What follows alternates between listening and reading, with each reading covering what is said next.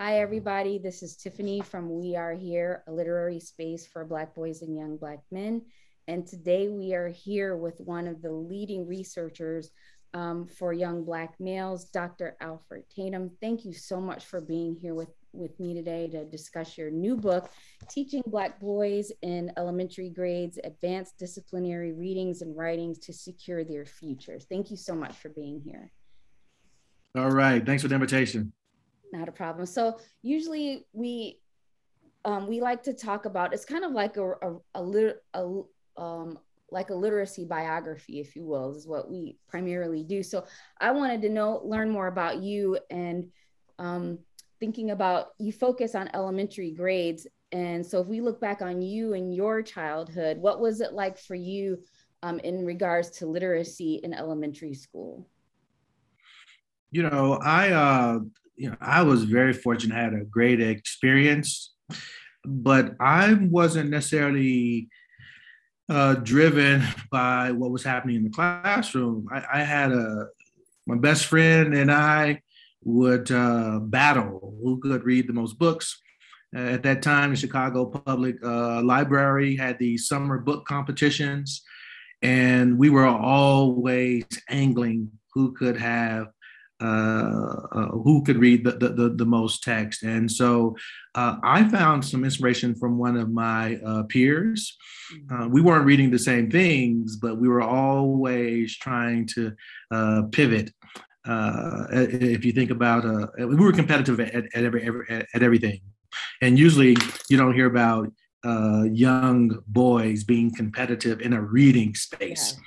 And we were equally competitive on the basketball court, who has the best jump shot. But it was that reading thing that really cemented and defined our friendship. What was your favorite book in elementary school? Do you remember? Yeah, I was a Encyclopedia Brown fanatic. But I love to share this. It was Are You There, God? It's Me, Margaret by Judy Blume. I love Judy Blume books. I'm shocked. Yeah. And my reading really shifted as I became older. But I remember I would cozy up and read about the lives of these young girls, blubber, and Judy Blume even changed the way I prayed. So I would say, "Are you there, God? Is me." Very influential. And so, but I had so many texts that resonated with me. But that's where it really started for me. How did you become such a diverse reader so young? Most people stick to a genre, and things like that. How do you think that happened? Revolving bookshelves. Okay. And so a lot of this can be attributed to librarians. They found a way to position different types of text. And so you'd have, these are the new books that are coming out, or they would have them prominently placed in the library. And I just started, taking a look at what's there. And that's how I really discovered Dick Gregory, when my reading sort of became more informed by my cultural identity. It was that revolving bookshelf. Okay. And I had a personal relationship with my librarian too. I used to, they would give us a limit of how many books you could take out, 3 or 4 books. I don't remember the number. And I said, no, this is not enough. Can you expand my limit? And she started expanding the limit. And that was really designed so kids would not accumulate fines at that time. No one wanted to pay that extra nickel or dime. And so she was trying to safeguard my pockets, but it didn't work for me from a literacy standpoint. So I used to live in Chicago. Were you at the downtown branch primarily, or were you Brownsville? Which one were you? What was your primary? The Martin Luther King Branch Library on 35th and King Drive. Okay, There you go. And so you had a personal relationship, or your librarian knew you and things like that. A huge difference. A huge difference. Oh yeah. Did you have she would even library? We did, but school library, and we'd take some books out there, but the school library was more about how do you catalog and understand the Dewey Decimal System at the time. It's more about skill development, but it wasn't the school library that was a significant part of my upbringing. Okay. Who is your reading role model? Who would you say and why? I had an uncle. Um, this was before Google and the internet. And every time the family had a question or there was an argument, they would call. His name was Uncle Willie. They would call Uncle Willie, and he was like this walking encyclopedia. It's like, man, how do you know all of this stuff? And so there was just an assumption, and we never verified if he was correct, but he solved a lot of family arguments. But the idea that you could call on someone who was well read just resonated with me, and he was generous with his time. All family arguments don't take place between 9 and 5. Sometimes they take place at 2 a.m. And they would just call Uncle Willie and ask these tough questions and make these nickel bets. And so that's sort of family lore, and I really love that. You were talking about your public library, and how did she nurture that? How did they nurture that relationship with you to get you more involved? It's when you recognize people and you give them personal attention and their names, that means a lot. And so when you keep showing up and they start asking you questions and start asking you about what you want to read or make these recommendations, I really appreciated that. Sorely, I don't remember the librarian's name, but I know she knew my name when I came to the library, and I appreciated that personal contact and personal relationships. Wholeheartedly. So then you go on, and were you equally as motivated, probably more so in high school with reading? And it's just you just were one of those kids that fell into the category that was just a great reader, just really yeah at home and things like that. Yeah, what I didn't share is I started reading 5 pounds of books a month when I was 11. Yeah. So don't know where that idea or notion came from, but it was, I guess, a way to meter my own reading and set a goal. So one of my goals was try to become taller. And so, you draw that little line on your door, but also I had that reading goal connected to the weight of the text. And so, which is a practice I still use today. I still have a scale in my home that keeps me moving forward. But in high school, I was very fortunate to have good English teachers. And so I would read mostly the fictional text that they provided, but I had to find a way to complement that with more informational text on the outside.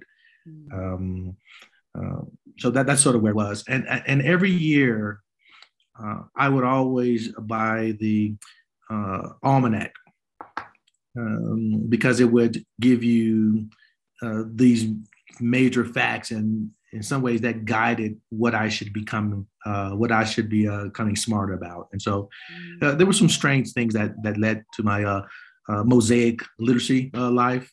And same thing in college. And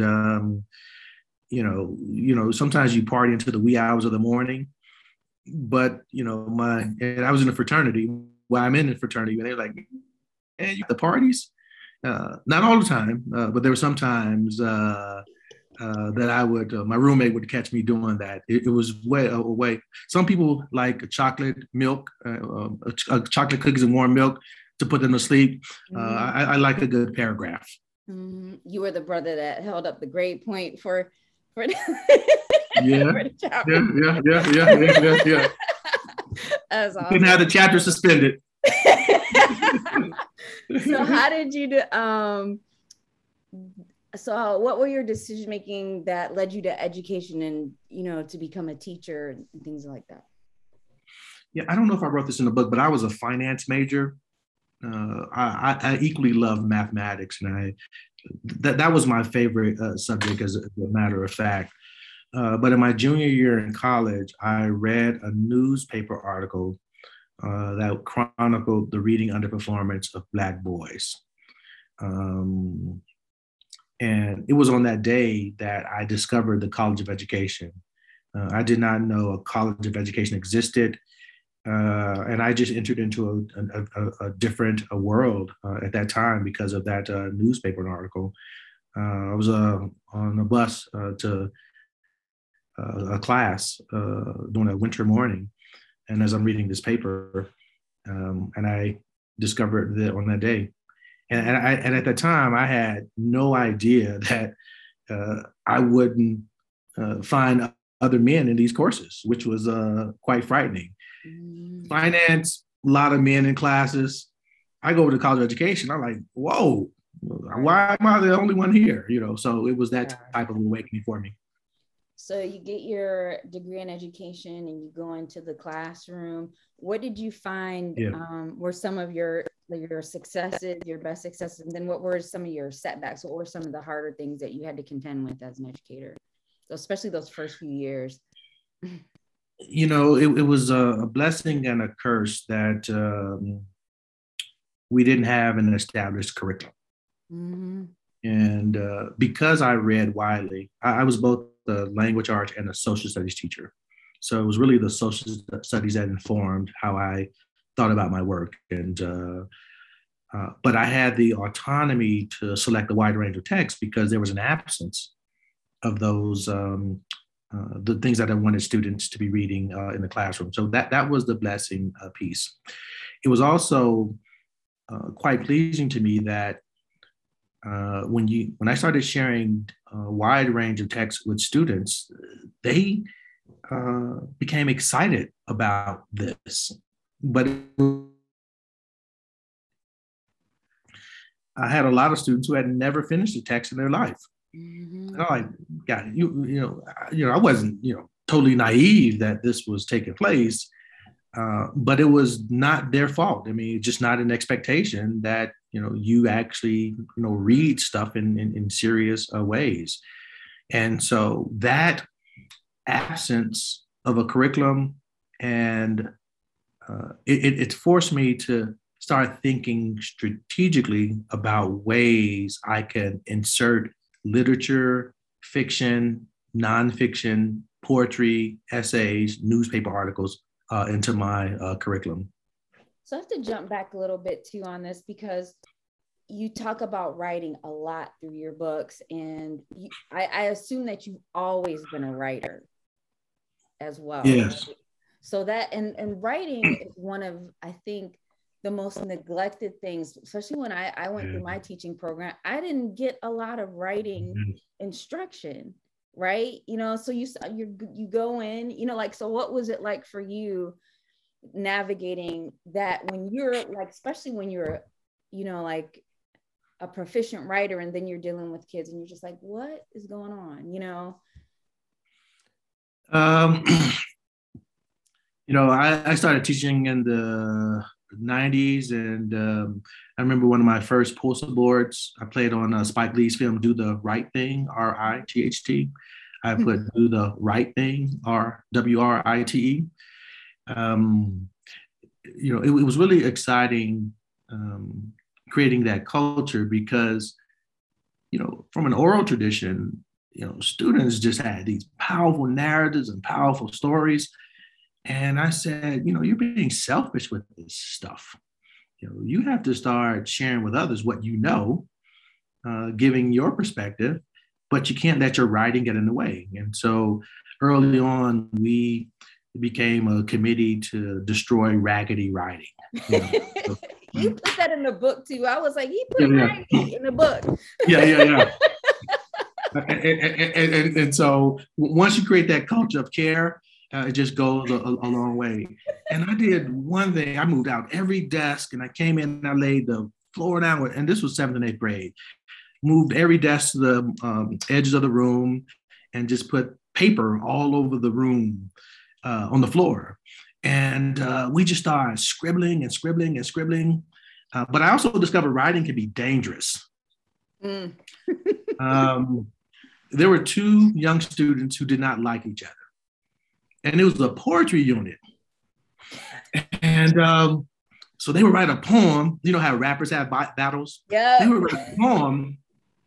And I'm like, oh, this is gorgeous. And then I hear students clapping for one student. And then this other girl would write a poem. But they were talking about one another. I'm out of the loop on this. And it intensified to the point where they both stood up. But they were using writing. And I said, you know, if you can use writing for evil, you can use writing for good. But to take that powerful tool in the presence of a teacher, and I was victimized in this case, and but it was something about a passion that drives others when they want to get their point across and communicate, and then just putting those working tools so that your own writing does not get in the way of your message, and I love that.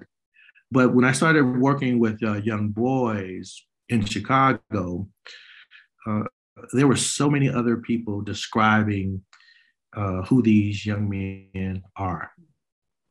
And I said, you have a responsibility to describe yourself, because if you don't do that, others might get it wrong. And so that elevated writing as a tool of cultural protection, cultural preservation, cultural self-determination moving forward. And so that's when I said that our writing must be imbued with significance, and we have to nurture the next generation of writers. That was book number 3. It was called Fearless Voices, but that was the genesis of it. You have to describe who you are so that others can't sort of shape your identity without your permission.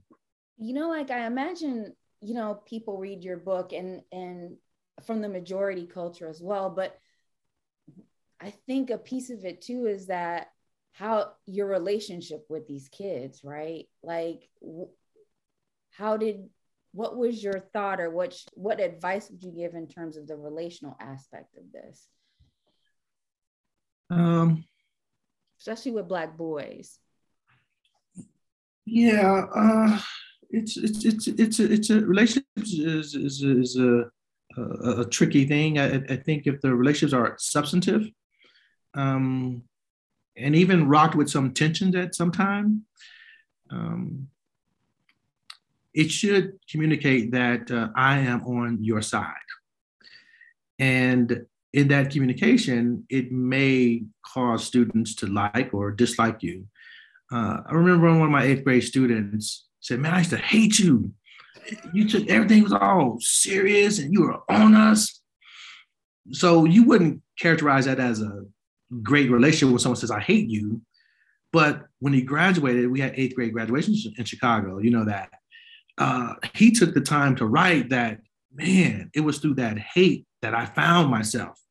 He had resentment with his own father, and he shared this. And I really appreciated where he was coming from. But while I was trying to build a relationship, I wasn't trying to be a friend.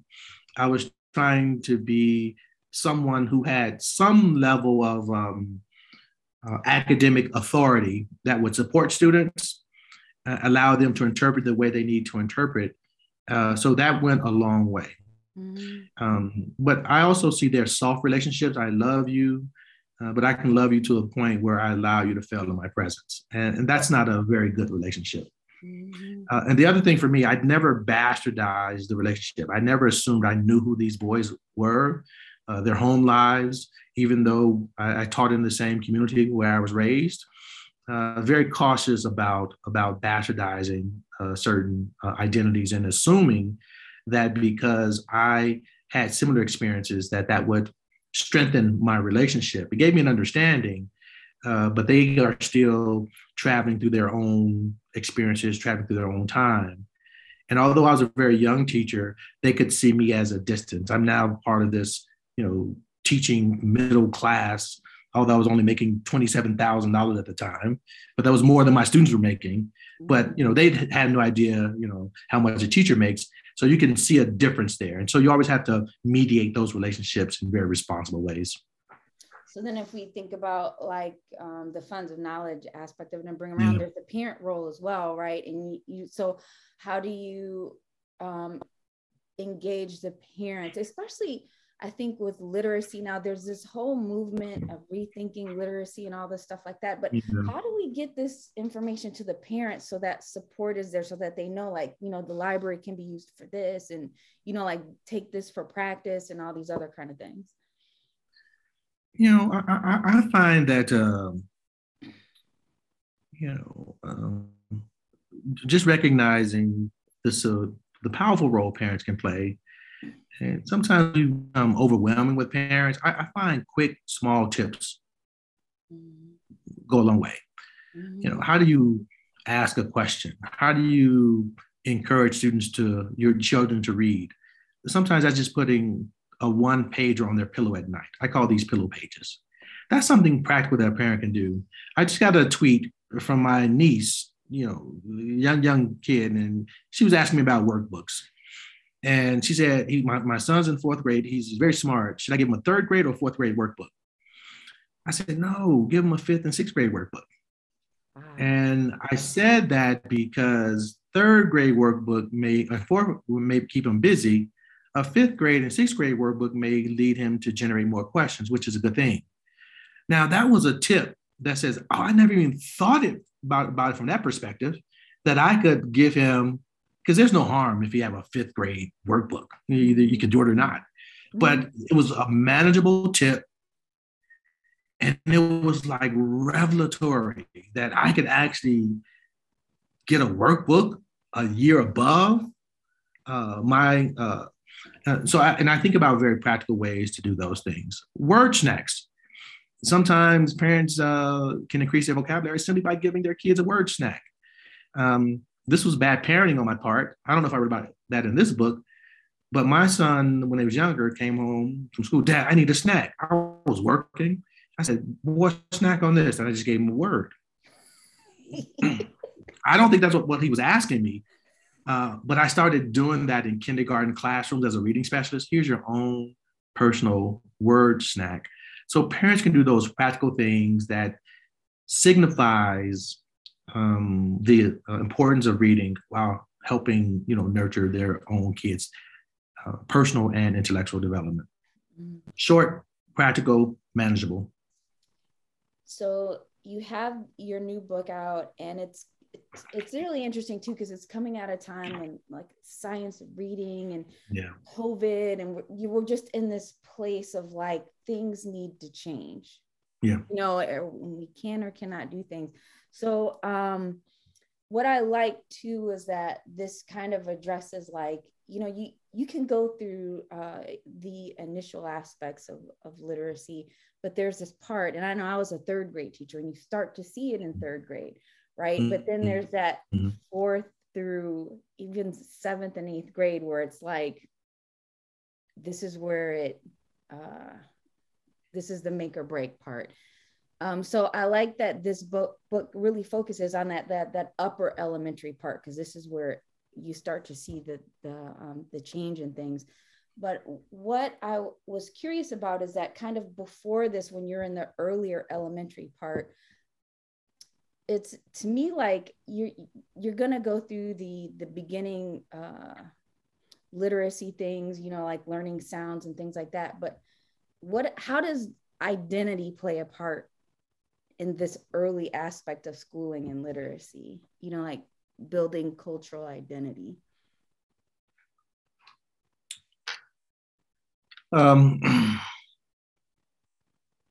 It varies widely. So when I started paying, concentrated attention to identities, I was trying to figure out which identities are most important to grant students access into the literacy arena. Cultural identity is critical, but there are other forms of identity that can be leveraged. Developmental identity, gender identity. When I started reading Encyclopedia Brown, it was really about, here's this boy detective. he has a garage doing certain stuff. And so I was really connected to his gender identity. But then you have community and identity. I read Are You There, God Is Me, Margaret, because it's more about developmental identity. I wasn't a young white girl at the time, but I could, I was traveling through school and saw some of the same things that they were experiencing. And then cultural identity is another identity that you could leverage in powerful ways and nurture, not just leverage and nurture. But one of the things that we cannot predict is which identity is most salient for a student at a particular time. Mm-hmm. So even when I choose a book with Black male characters or Black protagonists, I'm not always certain that's the thing they're going to pay attention to. But the text selection gives them that affordance. Mm-hmm. And so I think about identity and which affordances they actually provide. But then there are other times I'm going to specifically drive home the need to learn about a cultural identity if that's part of the overall intellectual development of a piece. Mm-hmm. But a Black male character alone won't do it. You didn't ask me that question. What we want to do is we don't want to miss the mark. If I have time, I'll give you a very short story. Mm-hmm. I told you I was a social studies teacher. And I remember this young girl in my class said, Mr. Tatum, you always have us reading this Black stuff. It's like overwhelming. And she transferred out. I think her family went to Michigan at the time. And she was the only Black girl in the class. I get a letter from her mother, my call at the time, called from her mother and says, Mr. Tatum, can you recommend Black text? Because my daughter wants to read more of it. So in that environment, it was like, wow. But she felt the absence outside of that environment. But she knew that she had that experience. But I appreciated that because she was saying, see me in my entire, see me for my full breadth and depth. And that's why we don't want to miss the mark or bastardize identities. And that's just one example. What about the argument, though, that, what's lacking is that they don't see themselves and they don't, you know what I mean? This is why they're not engaged in this type of thing. So where do you know what I mean? This is what, so people are going hard on the cultural relevance and sustainability. Yeah. You know what I mean? Mm-hmm. So in essence, I guess it's kind of like, you have to put a little bit of everything in there, but it seems too that like a lot of the discipline issues and things like that happen. So is it that it's not the kids and it's the teacher per se, or you know what I mean? Or where's a lot of, like the misconstruing of how to approach this? Because, right, so if the messaging is that they need to have a sense of identity to be successful in school, like people are going hard on cultural sustainability, but it's really, you have to have the interdisciplinary approach is what you're saying as well. Yeah, identity is really important. I mean, I think, if you think about it, I started talking about my identity, my family identity, and what influenced my reading, my community identity in the Black community with this librarian who, so all of that's important. And I had some real experiences that I think could have been unique to being a young Black boy growing up on the South Side of Chicago.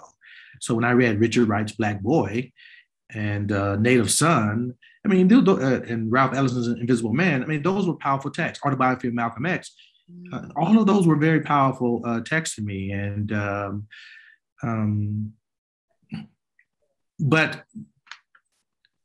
I probably could have been absolutely fine traveling through life just having read those texts alone.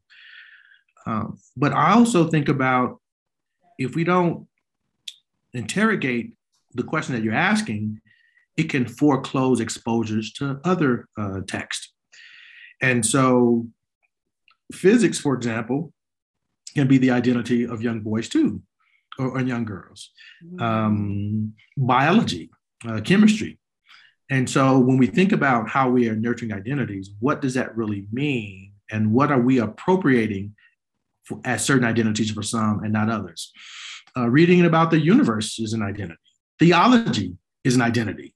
Mm-hmm. You know, and oftentimes if, you know, we're talking about young students, let's say they have a strong church going culture in their home, but they're never reading theology, then we sort of narrowed what it means to pay attention to their identities.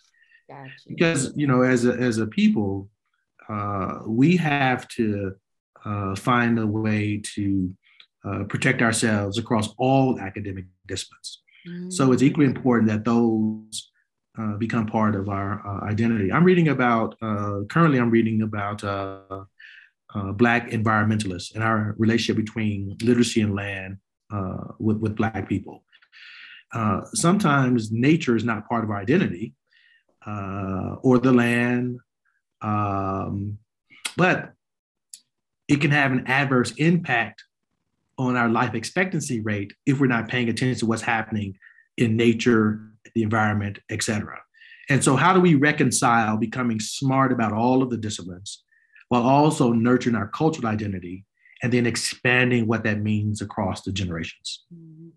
So do you think, I know one of the points of your book is when you talk about building relationships with disciplines, like when a teacher reads this book and, you know, really when you talk about thinking across text, do you think that that's something like we're kind of forced to think in isolation? We're doing ELA here. We have this block. We have this block. Teaching transferability is not common in schools, you know. Yeah, you know, sometimes when I'm, you know, modeling a particular lesson, I would ask the question, am I teaching reading right now, or am I teaching history right now? Mm-hmm. You know, we have to sort of blur the lines between what that means. Whether it's reading or history, both of them rely on the same 26 letters of the alphabet. It's the content, the knowledge that becomes different. So whether I'm having you monitor your comprehension as a reading to nurture you as a reader, or whether I'm having you monitor your comprehension so you can better understand historical text, there's really no comprehension monitoring doesn't care where you situate it. We make decisions how we want to situate. Word study doesn't care where you situate it. It doesn't say situate me outside of the disciplines. Phonics doesn't care how you situate it. Right. I mean, these are correlates of reading achievement that we sort of imprison by smallness. They don't care how they manifest, but we make those decisions. That's why text is a critical piece here. I say you have to have quality teaching. You have to know how to teach reading, but you know, think about text more broadly. It makes a significant difference. You have the within your multidimensional reading model. I always go in as like the elementary teacher, and it's just shocking at first because it's like, this is so structured and it's chunking, which I like, especially for where kids are nowadays with, I need quick pieces of something, but it was so dense with important things. Like you could pick up so much from these pieces. And you know, a teacher's going to read this and they're going to be like, but how do I get text like that? You know what I mean? Like, how do I do that? What's your answer to that? 5 pounds of books per month.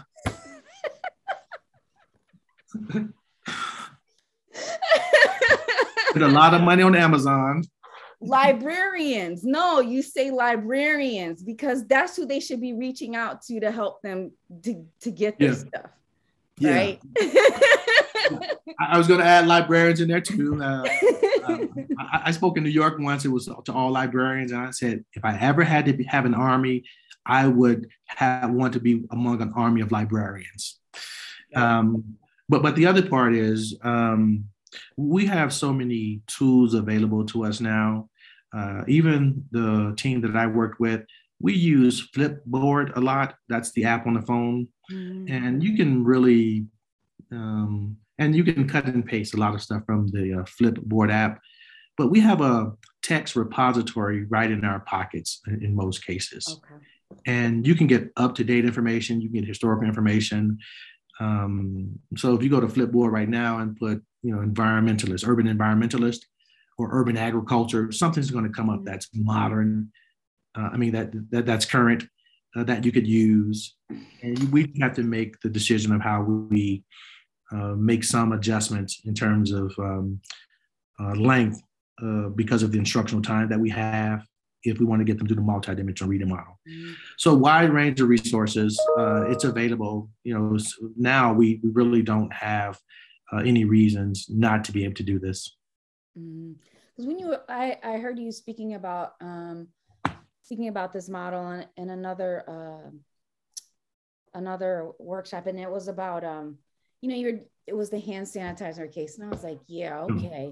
But when I actually saw, and you had like the gross pictures of the sneeze and then the germs, I'm like, yes, because that as a kid would get me. You know what I mean? Right. That's the stuff I was like, yes. So I see how it's all being kind of like pulled together. And I was like, when we talk about responsive, it's not just the cultural, it's what's the things that grab people. And when you were talking about the one part in the book about, you got to talk about poop and boogers and all this kind of stuff like that, I'm like, yes, because this is what brings kids in. This science. You know what I mean? It's science. So that's when I was like, I get how, like how this works, but yet you can still have the intellectualism by bringing in the academic science piece of it and all that kind of things too. So I appreciate it that when you see actually how it's laid out in these modules, it makes a lot of sense.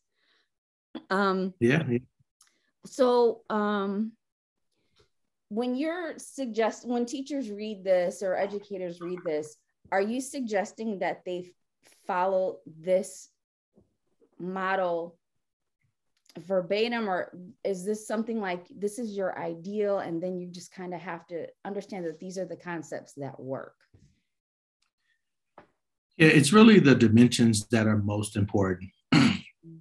And the reason the multidimensional, it's the key is to make sure whether you are a struggling reader or a non-struggling reader or advanced, whatever that means, by third and fourth grade, you will not be underserved by this particular lesson.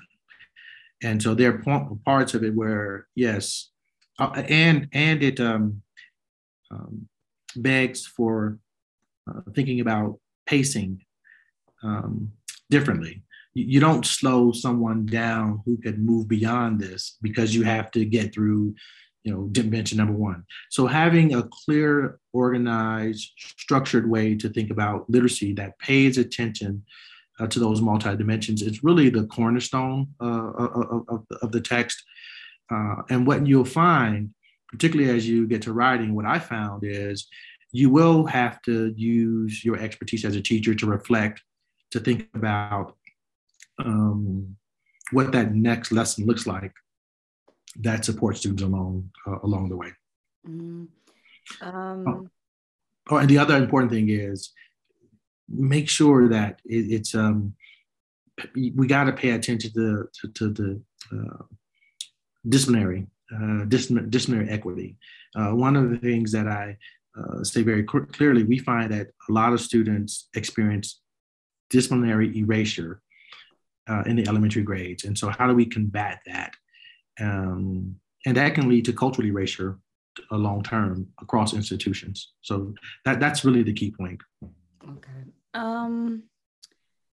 Where does deep discussion fit into this? Because it seems kind of processed, like where do kids have that interaction where they can get the pros and cons and help synthesize and maybe flesh out ideas if the text is supposed to, you want to have like a more challenging text, you know what I mean? How do you see that playing a part of it? It should be threaded throughout. So in a collaborative environment, um, students had a chance to talk about, I think I gave the example of genetic engineering.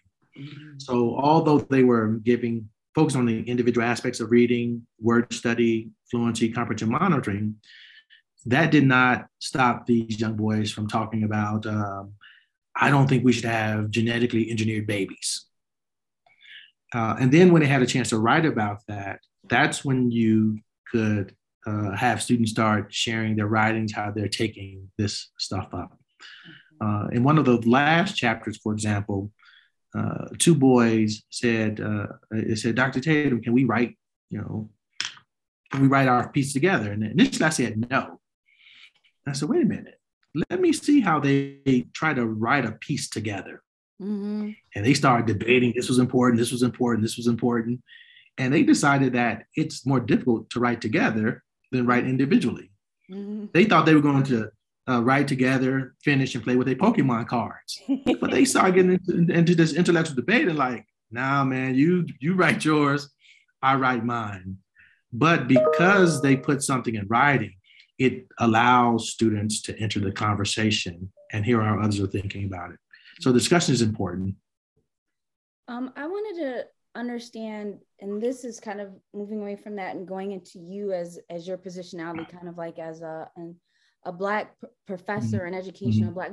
Why are you having like difficulty getting people to see this research that you're doing? Like, and it's not just you, it's like, but why, what does, if they want answers, right? These districts are like, how can I help this, these young Black men or, this minoritized community? Why do you think it's so hard to take in this type of advice and research that you have? In a lot of cases, it can depend on the context. Mm-hmm. So there can be a greater uptick, if you have 99% of your students are African American. Mm-hmm. Other districts are trying to figure out what does this mean in an environment. So they'll say, well, will this work with girls? Will this work with white students? Will it work with Asian students? Nothing I put in there is focus on Black boys only, but I did that intentionally. Mm-hmm. Because when I first entered the work, folks were saying they would take the reading research and say, well, will this work with Black boys? Mm. And I said, there's no such thing as a Black male reading strategy or a white male reading strategy or Asian reading strategy. And so I started in a different place. I started with Black boys. So you no longer have to ask the question, will it work with Black boys? Now, ironically, people are saying, well, will this work with other students? Yeah. Which is, and so we can become locked behind, categories that simply don't make sense at the end of the day. So it's a wide range of reasons, but for some of the work that I'm talking about specifically, we've become conditioned around mediocrity because of reading data. And so when you come in and say moving boys to advanced levels and they're struggling, like that's a conceptual shift, because the nation just focuses on proficiency. In school, just we focus on meeting norms, and so why are we even talking about going beyond what we're being held accountable to? Mm. And that has been the most difficult shift. And lastly, working with some of my colleagues, the question always becomes, give me the research. Mm-hmm. But we don't have a robust body of research on Black boys. Last chapter I wrote, on average, 2.2 research articles are written per year, specifically focused on Black boys and reading and writing and language development. Mm. Um, so the default has been continue to use research that has not yielded results for our children across any state. Mm-hmm. So, I mean, there are reasons why people do X, Y, and Z, but Do you think you, in terms of being an academic, that, and not just you specifically, but other yeah, researchers like Professor Brian and things like that, do yeah. y'all think y'all are too isolated in academics? Like, I know you do community research, like you work with community and teachers like that, but do maybe that culturally is not the way that we need to get this to, get this from the research, to the practice? Do we need to think about this differently for us? Like when I think about Goldie Muhammad's work, and she was like, we worked as a community and we taught this person and they took it there and did this. Do we need to reframe this, Yeah, we have to think about our audiences very differently. So anytime we scribble something, we have a particular audience in mind. But if we're going to mobilize a nation or mobilize a community, uh, you always have to be in contact, having these types of conversations, working with parents directly. I always say when I was to doctoral students I'm teaching is if we want our research to matter, we have to put our body in front of the work. So that means we have to be present. Otherwise, we're just hoping that someone discovers it. Yeah. Don't make it difficult for people to find you. Mm-hmm. What does it take for us to get a literacy agenda? Do you know what I mean? Like, why is this is so fundamental, and yet, and it's answering the question, but it's the hardest thing to get like recognized. What do we need to do?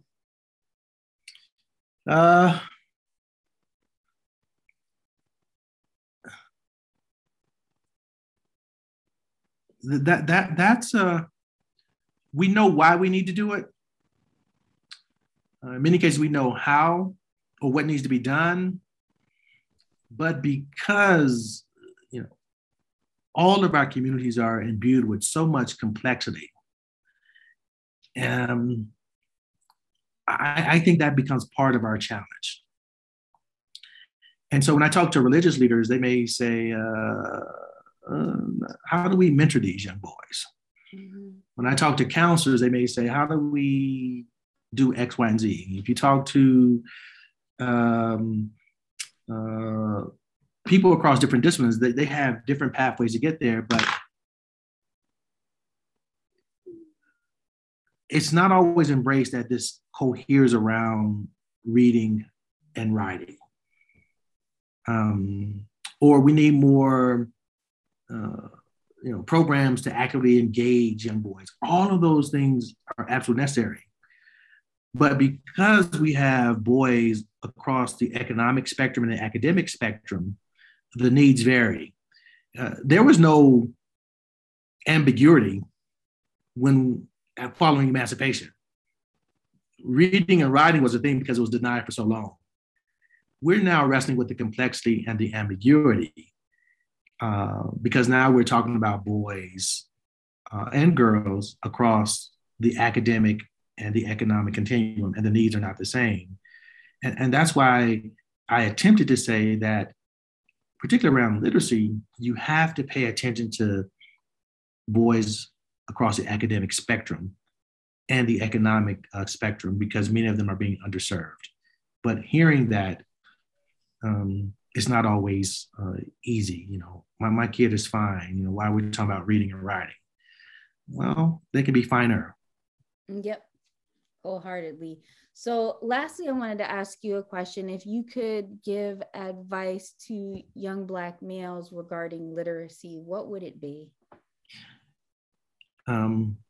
Reading and writing are tools of protection.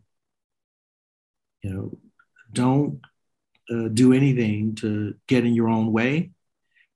And lastly, all texts belong to all Black boys, and don't, allow anyone to tell you differently. And Here's one I told my students and my sons. I said, you always have to love yourself more than others. Don't assume someone else is going to love you more than you can love yourself. Mm. And you always have to keep that in mind. I'm a chess player. So if I made a comparison, you always want all your pieces on the chessboard. You may not have to use them all, but if they're all there, it increases the likelihood for self-empowerment, self-determination, self-concept, identity development. I'm not going to play a game of chess or start off without having all of my pieces on the chessboard. And it's my responsibility to make sure that I'm protecting those pieces and use them as I need to protect me, to protect my family, to protect my posterity. And that's how we're going to nurture the next generation and address some of these most intractable challenges that we have, but also open up the floodgates of possibilities. Thank you so much for taking the time to talk to me today about this. I've learned so much even outside the book about you, and I really appreciate this. And hopefully, like the viewers and hopefully some young man will see this and be like, I could do that too.